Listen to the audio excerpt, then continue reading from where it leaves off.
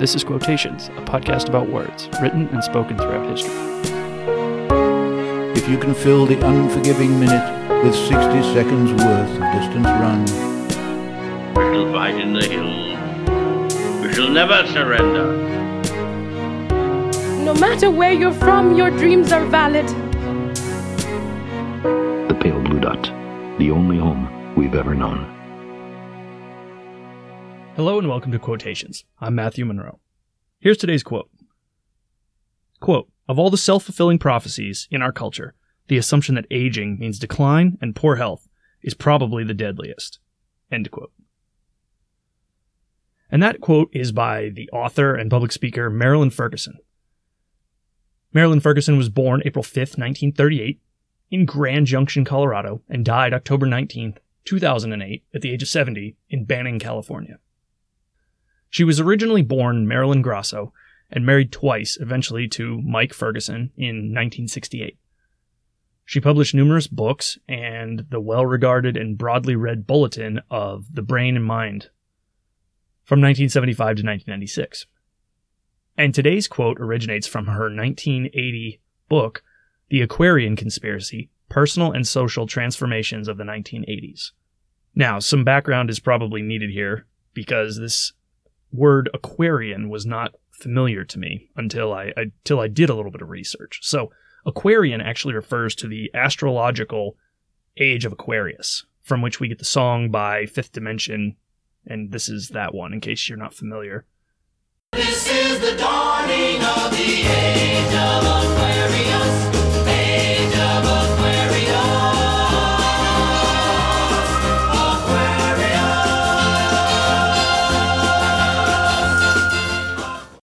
And not being astrologically inclined, I had to do even more digging into that. I didn't know what the age of Aquarius was. I've heard that song numerous times, but I had no idea what it meant. Well, Aquarius is or will soon be, depending on whom you talk to, and is still a matter of some debate, the age in which we live. And this follows, or will follow, I guess, the Piscean age, or age of Pisces. And Pisces, you may know, for those of you that are a little more familiar with astrological signs, know that is the symbol, has the symbol of a fish. And the Piscean age, or age of Pisces, is highlighted primarily by Christianity. It is said to have begun around the time of Jesus' birth.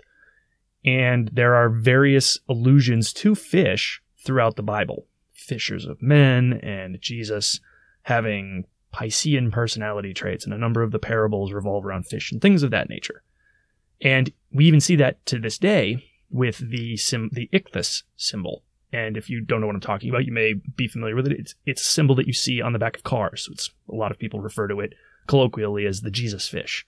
It is that single line drawing that has a forked tail and the rough body of a fish that you see, and it's generally indicative of the owner being of Christian religion. The Aquarian age is predicted by many, or is manifest by many, to be a time of group consciousness, of a cleansing of the body, of the planet, and even, neighborly and sustainable living. So, interestingly enough, and I find this a lot with astrological pursuits, is that they're generally vague enough that in the roughly 2000-ish year duration of these ages, the Piscean age began around 0 AD and ended or will end shortly after the beginning of the 21st century, so about 2,000 years, and the same thing for the Aquarian age. Over the course of that time, if you think about all the things that have happened in the 2,000 years of the Piscean age, almost anything that you could say about a specific age would be, at some point during those 2,000 years, found to be accurate. So these are a little bit of self-fulfilling, a little bit of eye-roll worthy, in my personal opinion.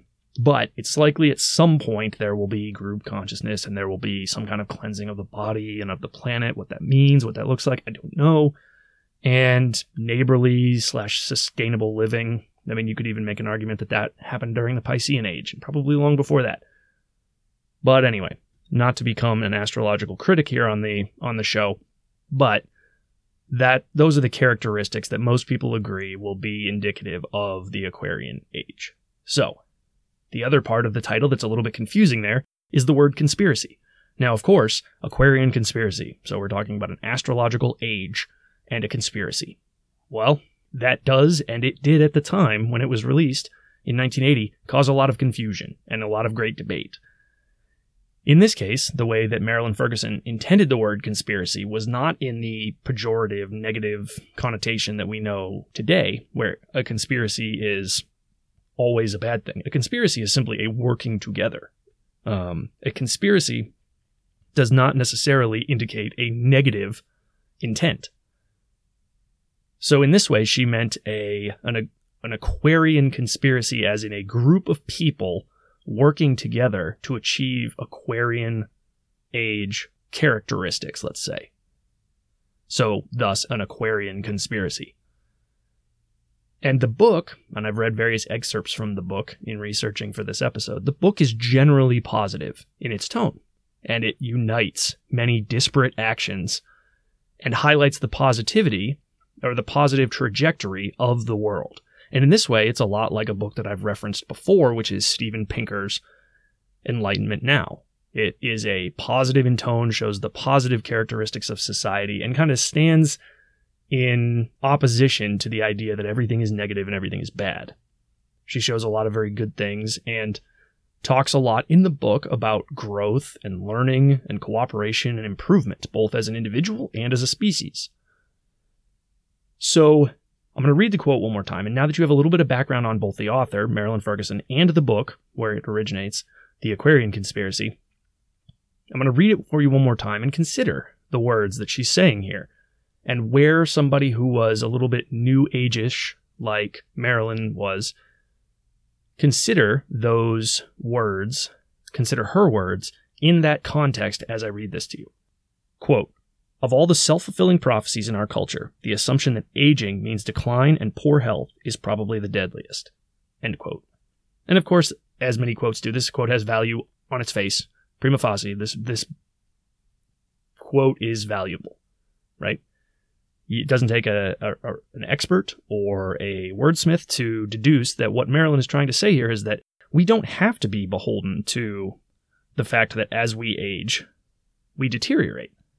Now, for somebody like that, for somebody that is like Ferguson, this fits. This makes a certain amount of sense. The New Age, the connection of mankind to the world around them that followed on the heels of, or in the midst of, what was a very rough and tumble time. I mean, coming out of, or really still in, the Cold War very much at this time. But a very concrete and challenging time in the world. There was a desire, this comes right at the tail end of the 1970s, where you had a lot of New Agey connection to nature, connection to one another, kindness, loving, those types of characteristics. This book kind of summarizes some of those things. And much like the 70s was about breaking paradigms, so was this book. It was, Marilyn connected a lot of things in the New Age era before the internet even existed. She kept a lot of these things connected. People viewed her, she was a hub for a lot of these things. And this book is that, right? It is a recognition and an acknowledgement that there is more to life than just what is right in front of us. And that while the world sits on the brink of nuclear catastrophe at any moment, should one or more of the world's superpowers decide it to be so, that there is more to life and that there are ways to break with the paradigms, that things are not necessarily as they appear, and they don't have to be accepted as they are presented. Now, of course we age.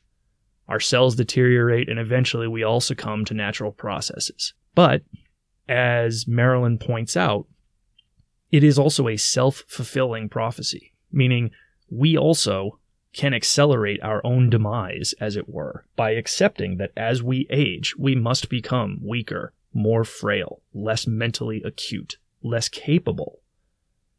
And we all know, or at least have seen and can reference, people who have broken that paradigm, people who don't accept that. The incredibly fit and healthy 80-year-old still doing push-ups and running and swimming long distances. The older individual who dominates in chess or Jeopardy or some other extremely taxing mental pursuit. And I guess the question that we have to ask ourselves is, how much do we accelerate our own deterioration? How much do we accept? How much do we just decide that I'm old, I can't do that anymore. I'm old, I shouldn't do that anymore. I'm not even going to try, or I'm going to remove myself the possibility of these new things. How much do we do that? Now, I don't know your age, listener, as you listen to my words, but regardless of what your age is, you probably have found yourself at some point saying, I'm too old for that. No, I've outgrown that. No, my body can't handle that. And I think what Marilyn would argue is that that's true if you say it's true. But if you don't accept that, if you don't accept that paradigm that as you age, you must deteriorate, so that by the time you are 40 or 45 or 50 or whatever your age is, you have essentially hemmed yourself into a very relatively small subset of things that you can do, that you believe that you can do. So her advice and my advice, I think, would be don't settle. Don't accept that. Don't accept that paradigm on its face. Certainly, you will slow down. Certainly, you will deteriorate. And eventually, that slowing down and that deterioration will take you from this earth. But that does not mean that you need to help that process along. It will happen regardless of whether you wish it to or not. So, perhaps resisting it is the best thing for you. Perhaps saying, I can pick that up. I can do that thing. I can spend that time. I can tackle that project is what you should be doing, because that may ultimately be more beneficial. No need to get on the side of aging and decide that the world as you know it might as well cease to be as full and as rich as it could be simply because you've had another birthday. We know that the calendar as we know it is an artificial construct. There is nothing that says that the world must operate on a 365-day per year calendar, because it has not always done so. So, when you say that you're 45, under another construct, you may be older or younger than that. So then, don't accept that age as a determiner of capability is necessarily an absolute. So how do we combat this?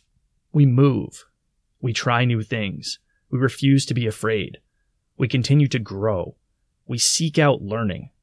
That is an exciting idea. That is what somebody like Marilyn would want. And that is what I suspect as you listen to my voice talk to you about words of others and how I value them as a growth medium, and therefore you likely do as well, that we can continue to resist the effects of aging and not fall victim to the self-fulfilling prophecy that is, as I age, I must deteriorate. So there's your challenge today. The next time you catch yourself thinking, I'm too old for that, I can't do that, I shouldn't do that, maybe you're just the right age, maybe you can do it, and maybe you should do it. Until next time, I'm Matthew Monroe, this is Quotations, and thank you for listening. If you've enjoyed this episode and would like to hear more, please subscribe in your favorite podcast app, or visit me at quotationspod.com to download and listen. Please also take a moment to recommend the podcast to a friend. That's a huge help. You can tweet at me at quotationspod. Send me an email to quotationspod@gmail.com. Find me on Instagram at quotationspod, or join the conversation on Facebook at quotationspod. I look forward to hearing from you, welcome your feedback, and thanks as always for listening.